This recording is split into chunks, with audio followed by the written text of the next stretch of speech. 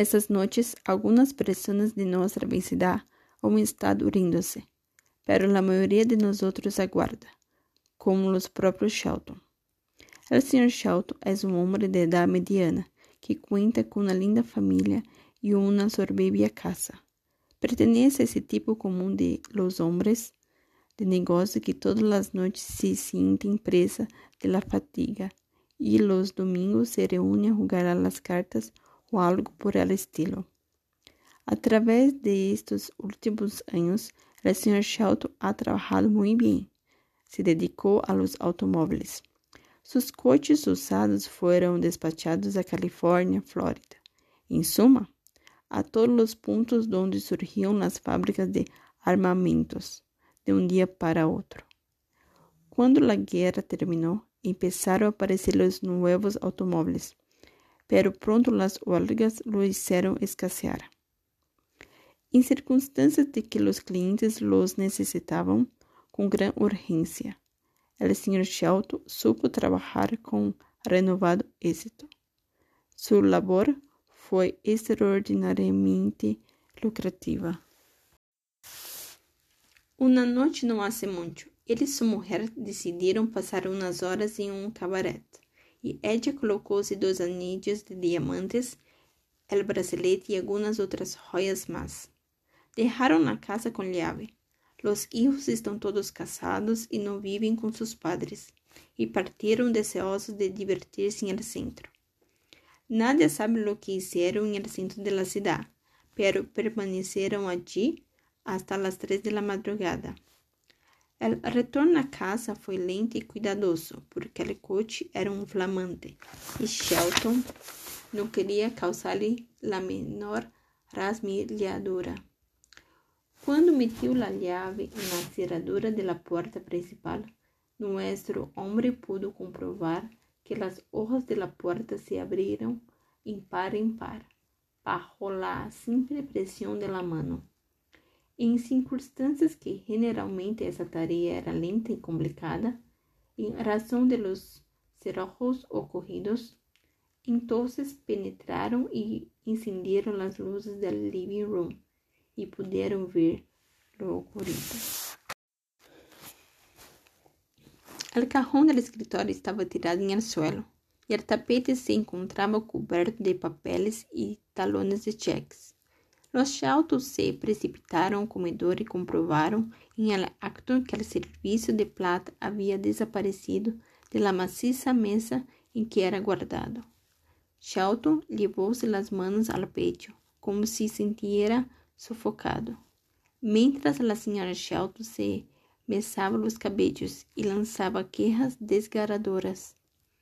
En ese momento, por supuesto, creyó solo que una presencia desconocida había pasado por esa casa. Quizás los Shelton llegaron a imaginarse incluso que el ladrón todavía estaba allí. En loca carrera se dirigieron hacia el dormitorio y Shelton tropezó y cayó sobre un cajón de cómoda que el ladrón había dejado sobre el umbral. La señora Shelton le ayudó a levantarse y le hizo tenderse sobre la cama colonial para sobarle el tórax mientras ambos miraban ansiosamente hacia la puerta del closet, que estaba abierta. Cuando Shelton hubo recuperado el aliento, hizo a su mujer a un lado y dirigió-se hacia el closet, cuya luz procedió a encender. La señora corrió al lado de su marido cuando vio la terrible expresión de su rostro. La caja de caudales, la pequeña caja de acero que estaba siempre cubierta por vestidos viejos y cajas de sombreros en un rincón del closet, aparecía totalmente libre de coberturas con su puerta abierta. Shelton se limitó a quedarse inmóvil y jadeante. En cambio, la señora Shelton se puso de rodillas y examinó el interior de la caja. Nada habían dejado. La caja estaba vacía. La señora Shelton volvió a gritar. Quise sentir una vez más la presencia, la terrible presencia del ladrón, pues ambos bajaron apresuradamente los peldaños de la escalera y Shelton corrió a tomar el teléfono. El auricular temblaba en su mano, mientras hacía girar el dial. La señora Shelton permanecía junto a él, sollozando y torturándose los dedos. La policía, rugió Shelton. Apenas oyó la tranquila voz de la operadora. Mi casa ha sido desvalijada. Acabamos de llegar y... Su voz llegó hasta la señora Shelton, justamente cuando ésta volvía a mesarse los cabellos.